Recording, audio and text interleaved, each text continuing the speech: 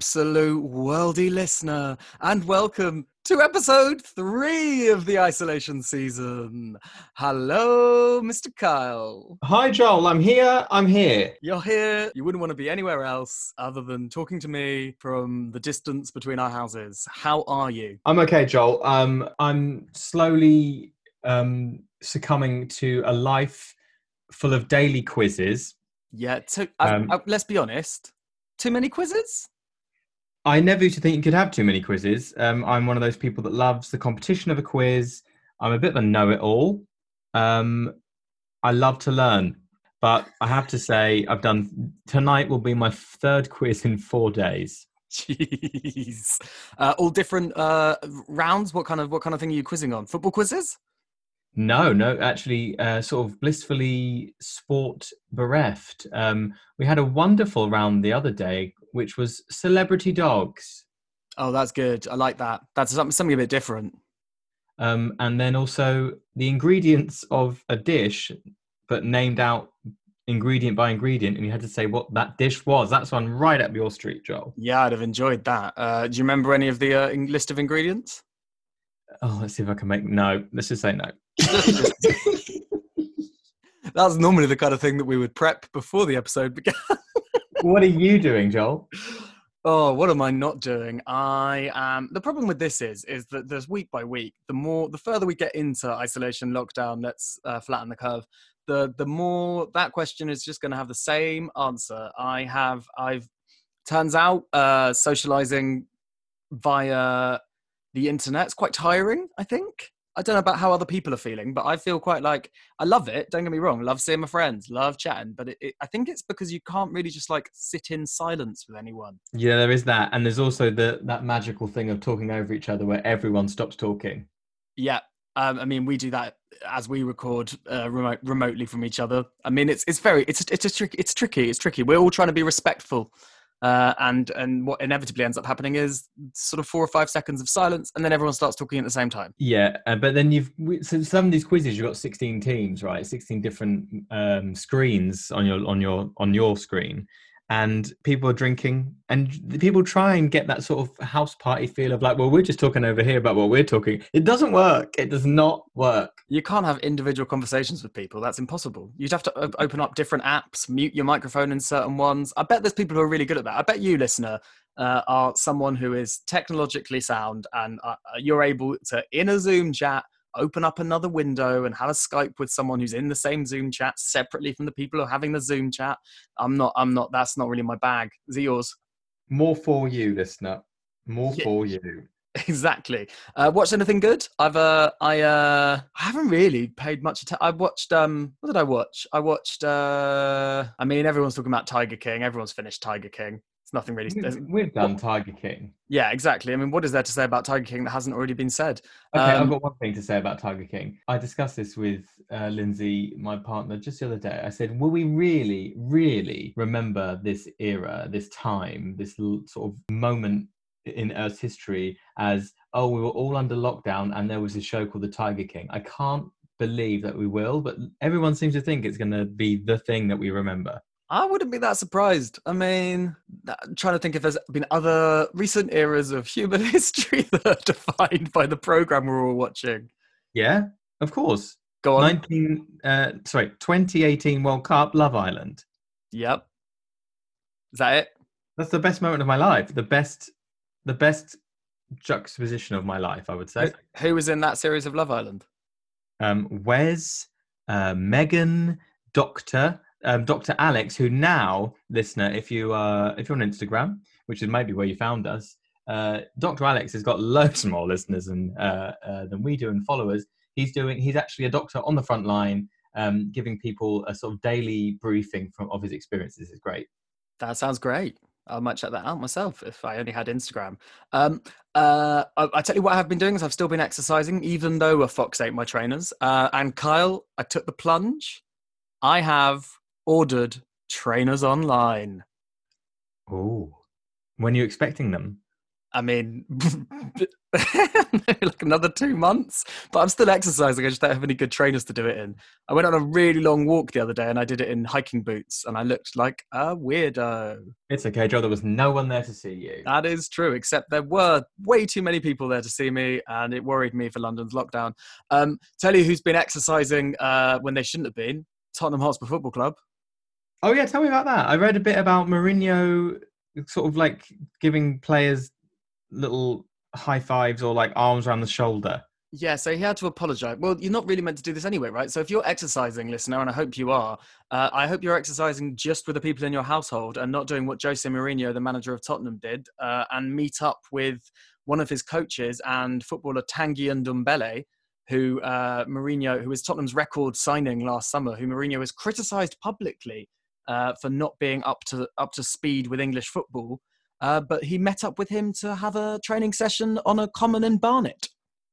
So just hang on, I thought there were more players there. Was it just him? Was it like a sort of a tete-a-tete? So apparently, whilst he was training Tanguy Ndombele, whilst him and the coach were training Tanguy Ndombele, breaking all lockdown guidelines by all working out as the three people who were not in the same household, apparently Ryan Sessegnon and Davinson Sanchez, another two Tottenham players, were jogging nearby.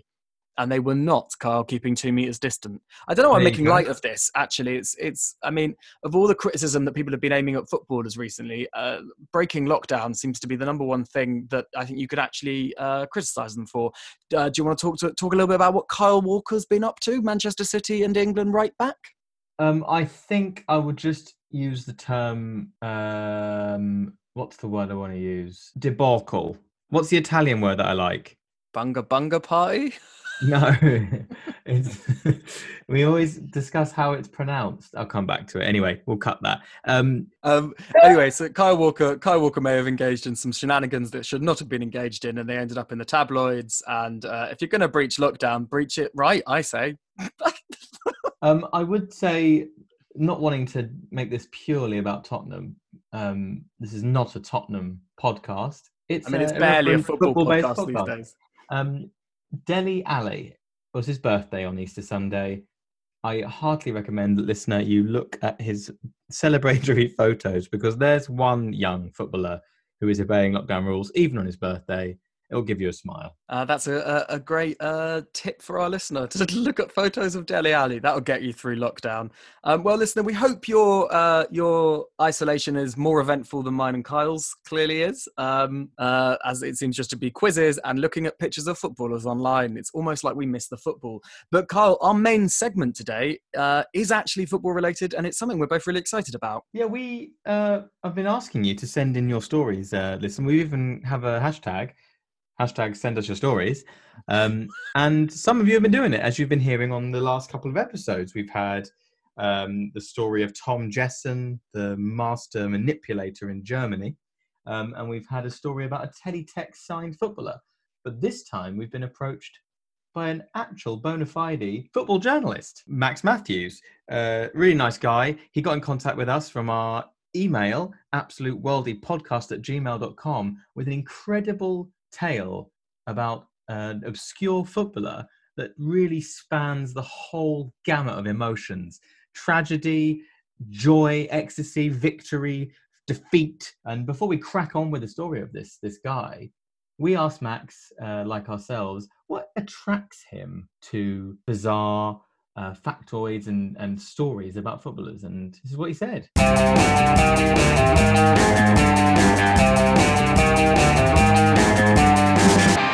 I always like listening to and finding kind of slightly lesser, maybe not massively, hugely widely followed, but maybe a little bit obscure, a little bit left field kind of stories. And I like reporting on and finding out more about those stories anyway, and about, outlets that publish those stories. And in terms of obscure stories, before we launch into what you've got for us today, what do you have a particular favourite sort of nugget, weird football fact that you would say is kind of your favourite obscure thing to know about football? So difficult. It's too many to think of. One of my favourite obscure stories, and I was actually on a weird twist of fate. I was reading about this yesterday. It was when Harry Redknapp brought the fan in a pre-season friendly, and someone, the Guardian, did a long piece about he found this bloke 20, 30 years later and found out how he was basically giving the West Ham players abuse because they were getting beaten up by the Oxford team in this pre-season friendly. And Harry Redknapp said, "Do you play as good as you talk?" And they were down to quite a lot of injuries, and had a game in the next couple of days. And Harry said, "Well, I don't want to risk any of my players. Let's get this guy on." And it turned out the bloke had played amateur football, played up front, was actually not that bad, and did score, but unfortunately is ruled out for offside, absolutely shattering his dream. He must have been absolutely crushed when he saw the flag. But really interesting tale. I think that is every football fan's dream, isn't it? Maybe not the sort of like abuse side of it, but yeah, talking the manager into giving you a shot from the terraces. That is like Roy the Rover stuff. It reminds me wonderful. Reminds me of an end of the season game at Spurs when Tim Sherwood was the manager, and a guy had been giving him grief all season and shouting at him, and he famously, Sherwood was wearing that gilet, and he pulled the guy out of the stands and let him sit on the bench as a sort of manager figure. It's nice though. Max, can I ask you? You're a Palace fan. Do you get to go a lot? I did before I started working in sports journalism. So I was a season ticket holder for about 15 years. But when I started working in that industry, the kind of the busiest time is Saturday afternoons. So as much as I can. What's the weirdest thing you've ever seen at a game? Tricky one. One sticks in my mind. We were watching Swansea against Palace at Selhurst Park. And I don't know if you remember Lee Trundle. Yeah, legend. Yeah, technically absolutely fantastic. Physically not quite there. A little bit like Andy Reid at Forest as well, if you remember him, or Lee Tomlin, players like that. But anyway, really gifted player. And he'd basically... I think he'd had a bit of a bad season and he'd gone off the boil and he was out of the Swansea team.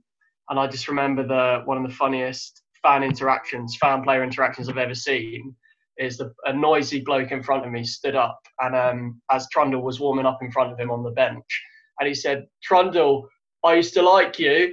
And Trundle kind of waved and put his thumbs up, and then the guy said, "But you're something now," and didn't say something. It was quite funny seeing his face fall. Oh, poor Lee Trundle. Listener, Lee Trundle's well worth a Google, just because you won't believe he was a footballer. Wonderful technical player, but interesting build, shall we say, for a professional footballer. Right. Well, Max, you got in contact with us with this story, and I think with no more prevarication necessary. Please launch away and tell us your sort of odd tale from the footballing world. Well, this is the story of Alexander Duric, and most people won't have heard of him, even if they're diehard football fans. I came across interviewing him because as a fan of obscure football, I do like a Wikipedia search, a Google search of the old football stories. And I was doing a sports journalism course, and they told us that when you want to interview someone, just pop them a message online, see what happens. And that hadn't really occurred to me before, to be honest, as silly as it sounds. So I'd read about this guy who'd scored almost 400 goals in Singapore, and I thought, well, why not send him a message? And I sent him a message on Facebook and on Twitter, and after a little bit of back and forth, I interviewed him, and it turned out that his story was so much more interesting and so much more fascinating than I could ever have dreamed of. If it was a Hollywood film, you would have said, "Oh, that's ridiculous. It's a Michael Bay story. It's sensationalist. It can't be true." But it is. This guy was a refugee from the civil war in Bosnia. He was an Olympian. He hitchhiked across Europe to get to the Olympics, and then he tries to carve out a career in football. He makes his international debut age 37. He plays until age 44, and he scores an absolute hatful of goals, more than Raul, more than Ronaldo, more than Henry, more than Van Nistelrooy. And he wasn't even a striker. He was a left back until about 2 years before he moved to Singapore and became a striker. It's absolutely unbelievable. So he scored 40 goals in Singapore specifically. I think this is one of the interesting things about him, is that the figure of goals is almost apocryphal. It's like a myth, but I've seen so many different figures, FIFA and Soccerway and Mondo and Transfermarkt. They all give slightly different figures. What I've gleaned is that across his career it was 350 to 400, but honestly I've seen 8 or 9 different figures, and it could be any one of them. The guy himself in a YouTube video said it was 378, but then later the video stated 376, and it's honestly, no one really knows. But what we do know is he scored an absolute hatful. So Max, I want to wheel back. He was an Olympian, not footballer, another sport. Yes, it was a different sport. He was a canoeist. So A canoeist? Interestingly, yeah. Not exactly related sports, but when he was a kid, he had, I'm not sure exactly what it is. He called it chicken chest. I think it might have been rickets. But basically, he had a bit of a... Sorry, Max. He called it chicken chest. Yes, yeah. That's what he called it. That's excellent. Who don't need to know what that is, really. Chicken No, chest. no, exactly. But basically, he had a bit of a malformed chest as a kid, and the doctor said, well, you need to take up a sport which will develop your chest a little bit. And that was canoeing. And he wasn't too keen on it. He couldn't swim. He didn't know much about it, but they gave out free Adidas kit at the place. And a couple of his friends went, and he thought, you know what, I will go. And he found himself in trouble when the coach said, well, you need to jump in and prove you can swim now, because he couldn't swim. He lived near rivers, but he'd never been taught to swim. And he thought, well, you know what, there's no time like the present. And he jumped in. He didn't know how to swim, and he jumped into a 10-foot river, a literal sink or swim situation. And somehow he swam, and he got on the team. And by age 17, he was 8th in the world, ranked 8th in the world. What? This is insane. And then you couldn't make it up, honestly. And so he'd had 2 years away from the sport, but he was invited by the Olympic Committee to go to Barcelona '92. The trouble is that they were fighting a civil war. So he was of Serbian heritage, but he was living in Bosnia, born in Bosnia, raised in Bosnia. And basically his father and his brother and a lot of people he knew were fighting against Bosnia, kind of representing Serbia, but it was Bosnia who had called him up. So it was a bit of a tricky situation for him. His father, actually, as a result of him choosing to go and represent Bosnia at the Olympics, his father didn't speak to him for years and years until a couple of days before his death. Basically, Alex was always a sportsman first, and he'd never been raised to kind of take part in any of that kind of stuff. So he thought, look, I'm a sportsman. I want to go to the Olympics. The trouble is, he was in Hungary, and he was basically stateless because of this war. He didn't have a passport. He had about 300 Deutsche Mark, and he had to hitchhike across Europe to get to the Barca Olympics. And he tells a story. He remembers getting to the Austrian border, and the bloke said, well, where are you going? And he said, I'm going to the Olympics. And the guy laughed in his face and said, yeah, mate, I'm going to the skiing tomorrow as well. Yeah. And eventually they called the number on this World Olympic Committee letter that he got, and they let him through, and he was hitchhiking across. He didn't even have a paddle. He didn't have any kit. He didn't have a shirt. He was just going across Europe. He finally got there. He borrowed kit from the Spanish team, and he got past the first qualifying round. But I think he went out in the repechage. But given he had about 2 weeks preparation and most people had 4 years, it wasn't too bad a result. It's amazing that Civil War has been responsible for so many footballers ending up representing different countries, and not just clearly in the Olympics as well as in football. I mean, you think about Ibrahimovic being Swedish and Begovic being Canadian and all that stuff. Yeah. Right. So the thing that really struck me there was that the kind of bizarre way that sport can trump political adversity, and also the fact that however we are about to move from canoeing into football, obviously, but however his life goes, the fact that his father finally speaks to him 2 days before he dies. I mean, that's. Whew. You're right. This is something that someone should make into a film. I liked the Michael Bay reference as as a potential director, but I think he's the maker of Transformers, robots turning into vehicles. This is equally as ridiculous at the moment. I can't wait to see where it goes next. So having done, let's say, I agree with you, remarkably well in the in the canoeing in the '92 Olympics. How are we going to end up in Singapore scoring an apocryphal number of goals? Well, it's a bit of a long and twisty tale. Basically, he'd done so well at the Olympics. He was one of the first 10 Bosnians ever to go to the Olympics. It was the first time they'd been at Barcelona '92, and he'd met Boris Becker and Carl Lewis and all that. But he'd done so well that he was marked as a youth leader or a good citizen. So he didn't have much option but to go to Army Officer School. And he actually later on credits part of his longevity and his enduring strong fitness with going on 60-kilometer walks with a 30-kilogram pack and a gun in the Balkans winter without a shirt on. But basically it toughened him up, but he didn't like it. He stood up in front of his commander and said, look, this isn't our war, we should be protecting people, that kind of thing. He got thrown in jail. His dad bailed him out, and his dad said basically, look, me and your brother are fighting in this war. We need someone to carry on the Duric name, the family name. So he crossed the border.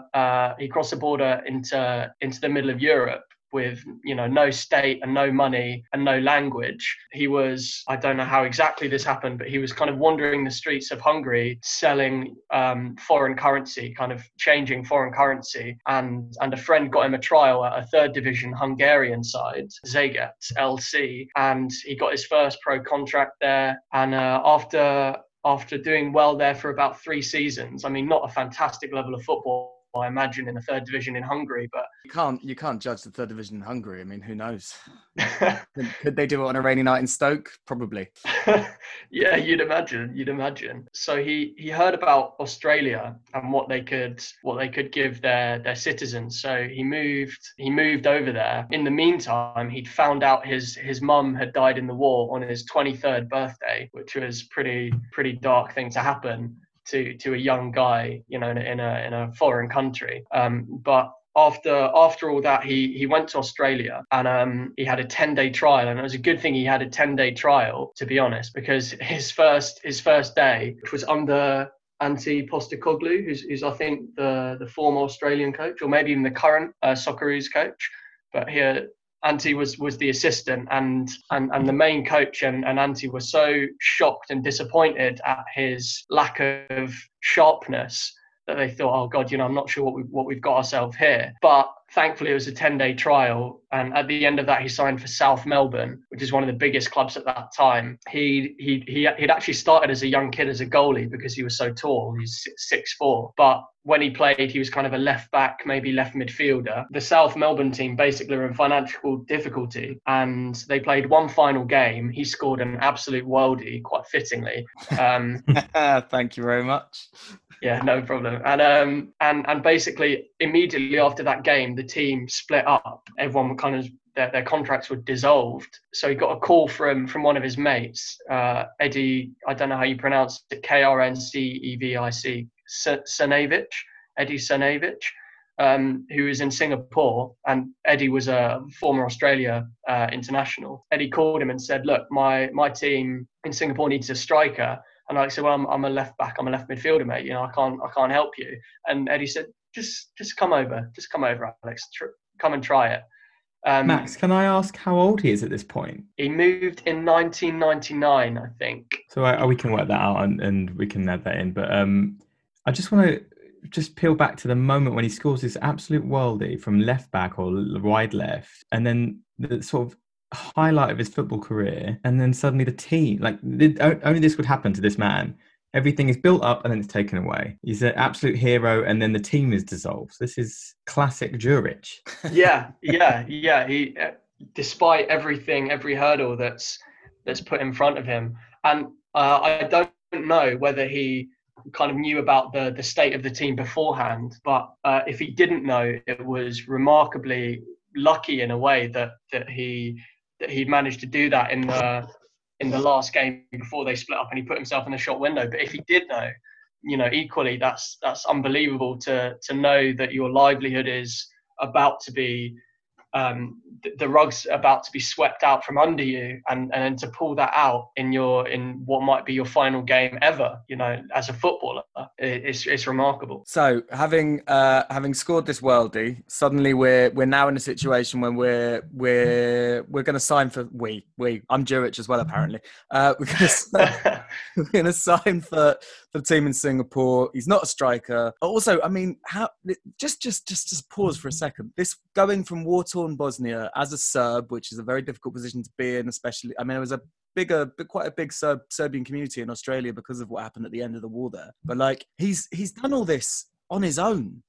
There's something very odd about how solo he's been this entire time as someone who's, represented his country or a country of birth at the Olympics and then become a footballer. He's sort of, has he got a family at this point, or is he just off to Singapore solo? Well, he actually talks about being in Hungary, being in Australia, and not knowing what came of his family, because he would just he would get home from training and he would turn on the news and see what had been happening, and he'd just cry to himself. But no one could possibly relate to him in Hungary.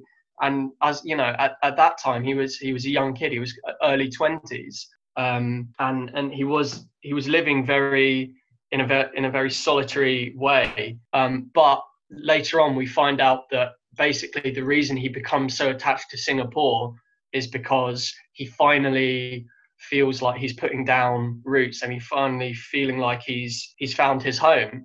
Because he's obviously been moving about without a valid passport. Technically Yugoslavia didn't exist anymore, so he's stateless. And basically he finds himself and he finds himself as part of Singapore and Singapore as part of him, which is really interesting given what he goes on to do there. So earlier on when you were saying he became an international footballer, I was assuming he got maybe like a vanity cap for Serbia or Bosnia, but it sounds like he's going to get caps for Singapore. He does. Okay, football is good, football is fun, football is there for everyone. I can't really be bothered to follow it properly, but I'll tell you one thing, I prefer it to broccoli.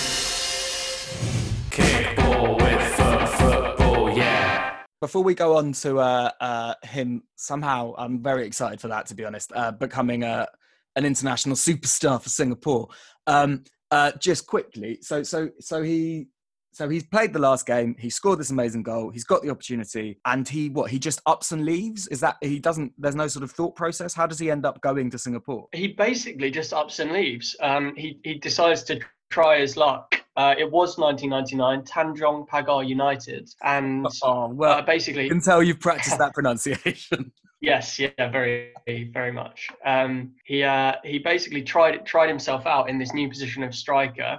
He scored 11 in 16, and he did actually go back to a couple of Australian teams after that, but basically he'd established himself in Singapore now, and then he moved back finally in 2000, and then he basically never left.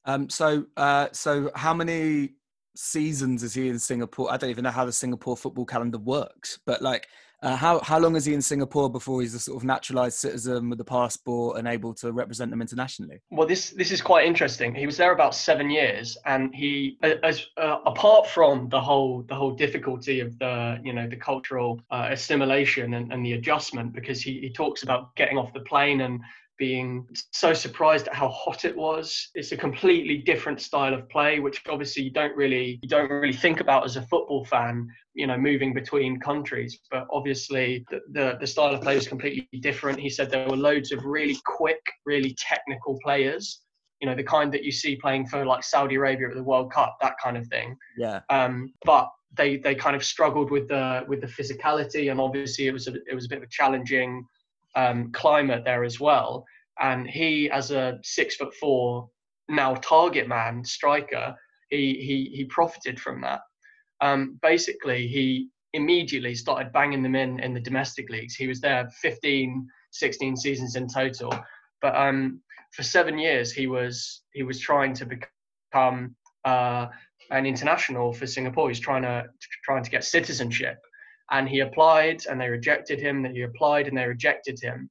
And he says they never told him why he was rejected. They just send a letter saying, thanks for your interest, but your application is rejected.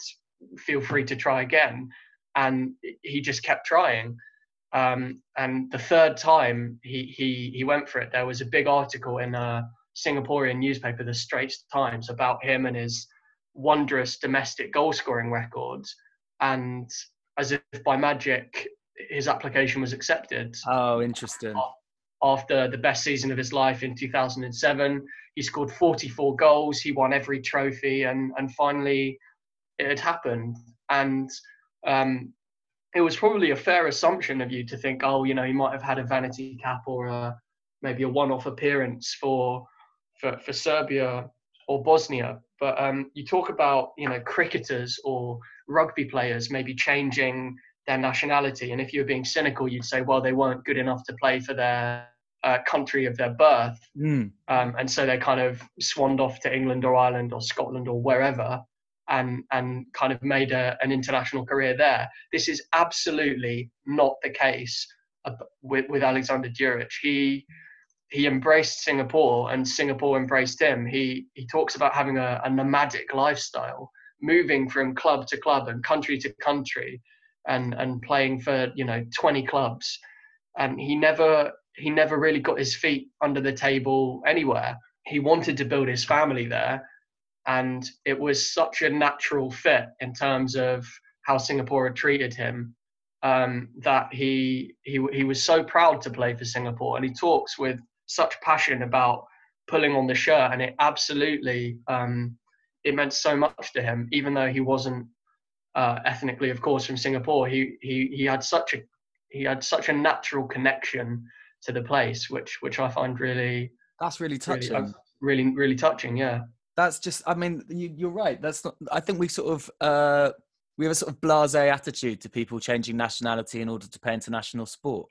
That goes into like every single, I think maybe it's something quite British actually. I remember when Greg Rosetsky first started playing tennis for this country, and everyone was like, oh, he's Canadian. And you don't really think about the idea that someone could actually feel like they, feel a genuine connection and love for their kind of adopted country. Yeah, exactly.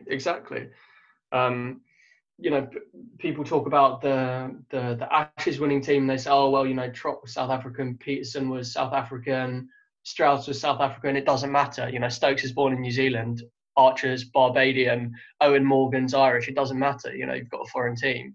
And it's absolutely not that at all. And Morgan spoke really eloquently after the final about how it was almost more British to be diverse and from loads of different backgrounds and countries than if it was only people born in Surrey. Do you know what I mean? Absolutely. So on the question of Djuric in Singapore, how many caps does he end up getting? He gets 53 and he scores 24. Oh, come on. And just for our casual listener, just to explain that just at international level, that's not just a normal goal scorer, right? That's pretty impressive, especially considering I guess Singapore are playing sort of teams that are much bigger and much more pedigree than them, like the Aussies, etc. Yeah, generally they are playing pretty good teams. Japan, Korea, Australia, which are pretty good. Like you say, it's a really good record. A striker, I would say, generally in professional football has done well if they score at about a rate of 1 goal in every 3 or 4 games. And he's scored just under 1 in 2 at international level. And let's not forget, his debut was age 37 and he stopped playing age 42. This is not a guy in the prime of his youth. He's not a spring chicken and he's still banging them in. Goodness knows how many he would have scored if he started age 22. I reckon he might have about 1,000 goals by now. Jeez. Also imagine if he'd come up now, with the kind of the physical fitness and clearly the prowess that he had, rather than coming through at a time when his country was at civil war. Yeah, exactly. So this is right. This is slightly less on football, and you can choose to circumnavigate it if you want. But when you Facebooked him, or you got in touch on Twitter? Both, I think. Was he just absolutely delighted to be to hear from you. I mean, it's such a. I've never heard of the guy. And not that my football knowledge is entirely extensive, but it's pretty good. I imagine like journalists don't just approach him out of the blue. Was he really delighted to chat about this stuff? He was very happy to talk to me. Had no reservations at all. I subsequently did my research and I found out that people had talked to him, but what I found was generally that they had kind of picked up certain threads of his story. And there hadn't necessarily been like a cohesive whole narrative of his entire life. 442, to be fair, 442, the football magazine, did a YouTube video, a 10-minute one about his story. But to be honest, I think it's difficult to simmer down his entire story to 10 minutes. And I don't know how well their videos do generally, but it didn't exactly go viral. And this is a huge story. And I thought, well, it's definitely worth telling. He spoke to me for 40 minutes on the phone. He was really happy to talk to me. I don't think it probably been the first time he'd been asked, but 100% I wanted to put his story out there. And so he still lives in Singapore, I take it? Yes, he does. Yeah, he's a youth coach. He's the youth coach for Singapore? Not the national team. He's just a youth coach. That's fantastic, though. So he lives there. He's got a family there. He's a naturalised citizen. He's got the passport. He's an international hero, I guess. Yes, exactly. And it's interesting because he basically didn't get citizenship to play international football, which was the case for example, Jofra Archer with England. He just wanted to be a citizen. He said he never actually thought about playing for the national team. He was age 37. He thought he'd had 1 or 2 seasons left of domestic football at best. Yeah. But the Singapore coach called him. Radojko Avramovic, he's a Serb as well, and he said, "Alex, I think you can contribute." And he said it was a bigger shock of his life to hear it from him, because obviously international football is a different level to domestic football. And he said, "Well, how will the country feel about a 37-year-old who was born abroad coming into the team and taking the place of maybe someone who was born in Singapore?" He didn't quite feel comfortable about that. He's even a nice guy. Yeah, lovely. Yeah, he's a lovely bloke. And eventually the coach persuaded him. He was named on the bench initially, and he was going to win his first cap off the bench, but someone got injured the night before. It was against Tajikistan. He was up the whole night. He was so excited. He couldn't sleep. And I feel a little bit sorry for Tajikistan, because they didn't know what hit them. This bloke, 37 years old, all over the pitch, absolutely buzzing. He scored twice. He hit the post twice. He says he should have had 5 goals. They won 2-0, and the rest was history. And he never looked back. That is honestly. And what year was that when he's making his debut? 2007. So 15 years after he hitchhiked across Europe to canoe in the Olympics, he makes his international debut for a country on the other side of the world, scores 2, should have had 5, hits the post twice, demolishes a country which you can probably imagine he'd never even heard of before he went to live over there. Yeah, probably not. I mean, the man, that's just, as a life, it makes you sort of think, to go from what he went from, to go from war-torn Bosnia through to being an Olympian, through to being a superstar international striker for a country that he was not born in, it's an extraordinary story. It is. It's incredible. And what really came out to me while I was talking to him was that the fact that he didn't consider himself naturally talented as a striker, or even as a footballer generally. He says throughout his whole career, he encountered players who are much more naturally gifted than him. He says that the fact he learned canoeing from a very young age really helped him, because it gave him the discipline of knowing that he had to work hard. And this is a guy who gets up every morning, even now retired as a footballer, and runs 15 kilometers a day. There was no drinking, there was no smoking, there were no late nights. And he has carved out a quite incredible career for himself. Now, I'm not saying he's not talented, of course he is, but he's done it. The foundation of that is his hard work and his discipline and his grit and his determination and his drive, rather than being naturally an unbelievable striker. Do you know what I mean? In the way that someone like Lionel Messi, you could say, was destined to be a world-class footballer. Alexander Djuric wasn't destined. He's made himself a fantastic international footballer by the value of the sweat on his brow. Are we then saying that this entire career is down to two things? It's down to an extreme dedication of hard work, and also chicken chest. Yes, yeah.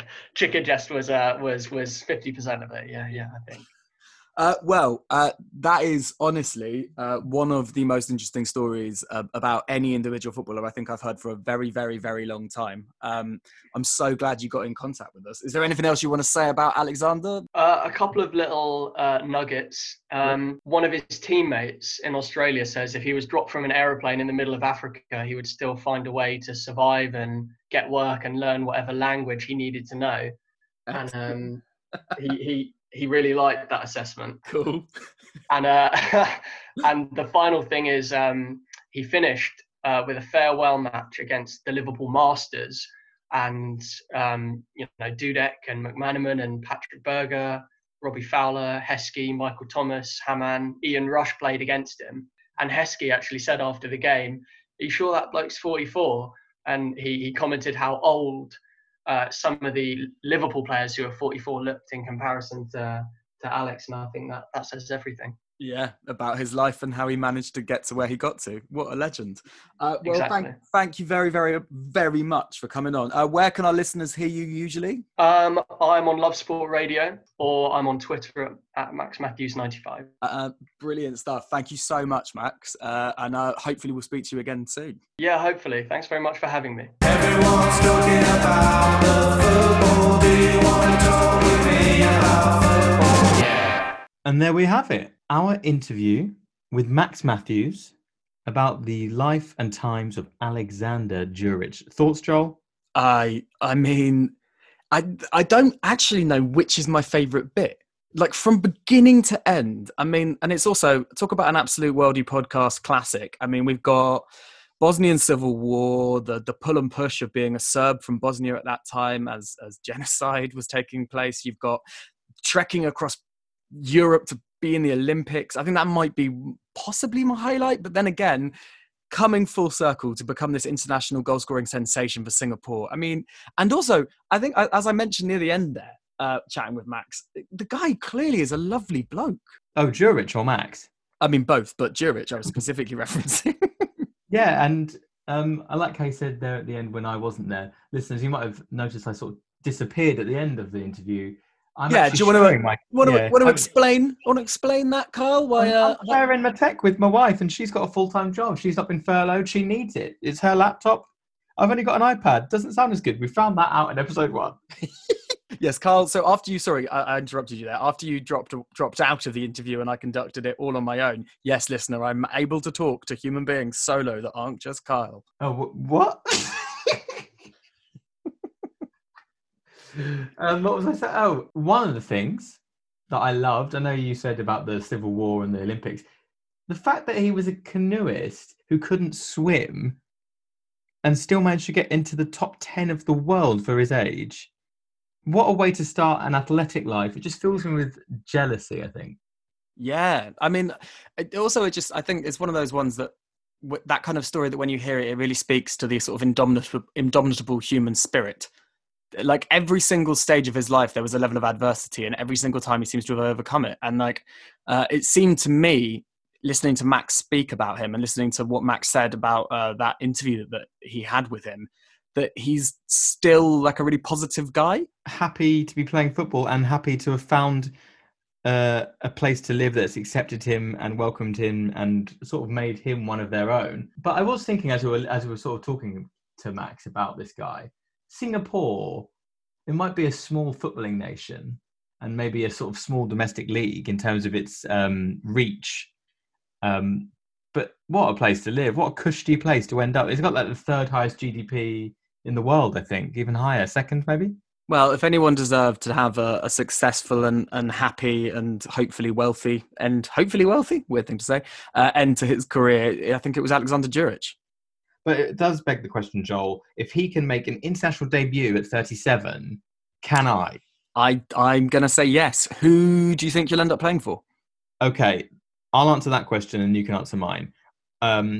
Bit of thinking time for you over this question. What part of your game can you improve on to get that call up, and which country are you going to do it for? Me, I'm taking Luxembourg. Excellent. That's my thinking time, is it? I am, well, I've never mentioned this on the podcast before, but when I deign to play football, I don the gloves and I'm a keeper, Kyle.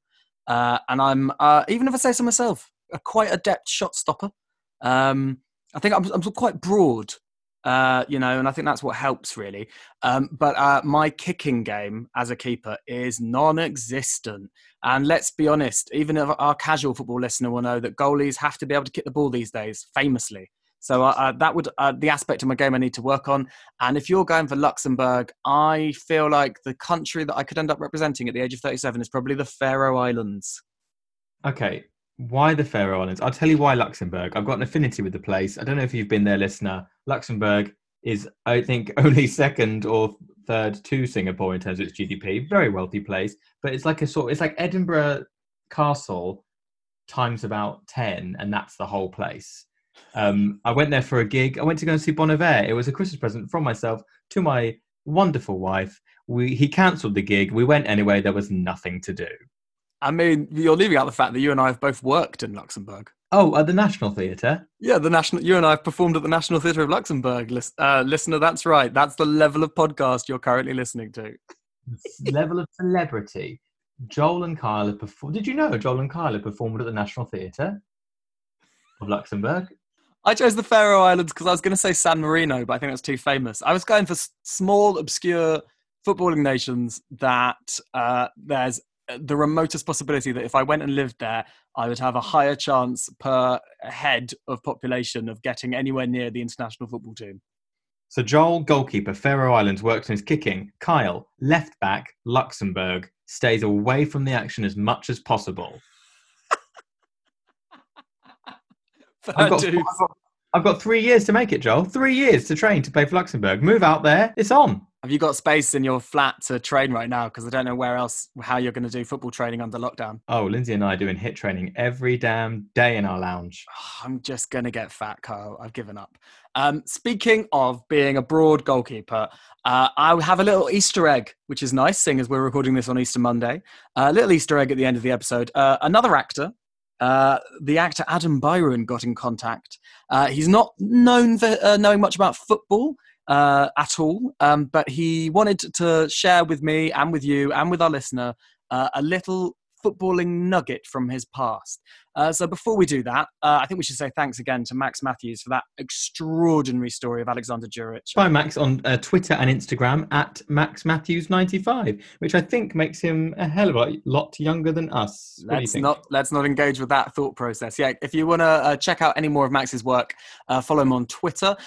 And listener, if you have any level of football tale, anything at all, it can be obscure, it can be real, it can be false, it can be funny, sad, or just nonsense. Get in touch. Get in touch with us on social media at Worldy Podcast on Twitter, or email us absoluteworldypodcast@gmail.com. We want to hear your stories. We want to share them with the world, or at least with our listenership. Certainly don't feel like it has to be. Don't be blown away by the amount of trivia about actual football and football facts we had this week. This is a sort of one-off. We've not gone this sort of football leaning for a long time. We go both ways, Joel, as we famously know. Indeed. And on that intriguing and troubling note, we shall leave you with the actor Adam Byron and his footballing nugget. Thanks so much for listening, listener. We will see you next time. Bye. Bye now. Bye. That's right. I don't know nothing about football, but I love my friends, so I'll watch it for them. Kickball with football, yeah. Hey Joel, put this in your podcast. When I was a kid, probably about 10, I was a fat knacker, and I used to wear the baggiest clothes I could get, normally with a Looney Tunes character on. My favourite was a XXL t-shirt with Wile E. Coyote on it that used to come down to my knees, which only made me look larger. Not a sporty type, as you know. And we used to go over the recreational ground, the park, the rec, and play football. And my older neighbours, who I thought were dead cool, sometimes if they were there playing too, then we would all end up playing together. And I would always be put in goal, as I was the fattest and the least good at running. And one day, Dan Brown, his name was, who used to commentate as he played because he thought he was a witty fellow, he went, "Oh, I can see the Blimpsters off his line. I'm going to go for a goal." And the Blimpster was what he called me in that instant. And I don't know what off the line meant. I think it meant like I wasn't defending a certain area of the goal. And he took a shot. And I screamed, "Blimpster!" really loud and leapt onto the ball with furiosity and saved his goal. And from that moment on, I embraced being the Blimpster. And it got to the point where I became so good in goal that the bigger boys would knock on my door and ask my mum and dad if the Blimpster was there and can he come and play football and be in goal, because they enjoyed the challenge. So by embracing their fat shaming, I actually turned it into a weapon to use against them and saved many goals, and was known as the Blimpster throughout those years of my youth. That's the only football-based anecdote I have, other than being completely obsessed with Euro 96 for some reason. When that came out, I got stickers, I got those little bobblehead toys. I've still got Matt Letizia and Alan Shearer somewhere in the loft. But yeah, I don't know why Euro 96 was epic. Then it ended and I couldn't care less. I don't dislike football, as you know, just it's not really on my radar. But every now and then, if I'm playing in the garden with the children, the Blimpster comes out and he saves every goal. So put that in your show. Hope you're well, brother. Stay safe. Don't poke yourself in the eye with a mucky finger. Peace and love. That was the Absolute Worldie Football Podcast by Kyle Ross and Joel Samuels, with theme music by Adam Janota-Bazowski and Amachada Patel. Absolute Worldie is dedicated to the memory of Liam Seeker. Please do remember to like, share, subscribe, follow us at Worldie Podcast on Twitter, Absolute Worldie Football Podcast on Instagram, and drop us a line anytime at absoluteworldiepodcast@gmail.com. Thanks for listening and goodbye. But before we jump into that football tale, you'll hear we asked him about what he likes and why he likes unusual football. I'm going to start that bit again. Yeah. Kickball with football, yeah.